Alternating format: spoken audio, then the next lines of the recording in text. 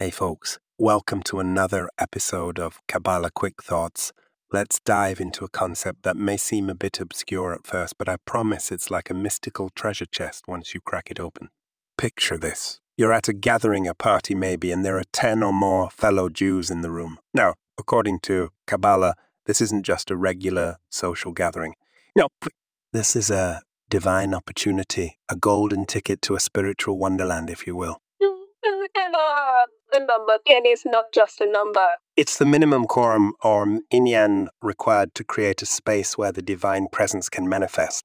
It's like setting up a divine hotspot. You need at least 10 connected devices, or in this case, souls, to get the Wi-Fi signal going. But here's the twist. If we don't use this opportunity, this spiritual bandwidth to study and discuss Torah, we're committing a public sin.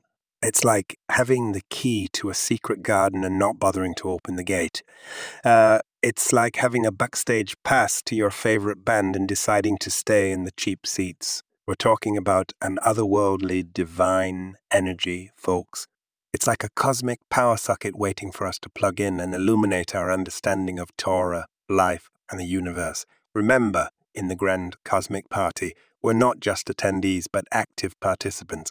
So, the next time you find yourself in a gathering of 10 or more, think about this. You're standing on the precipice of a cosmic journey. Don't waste the ticket. Jump right into the study of Torah and watch the divine light show unfold.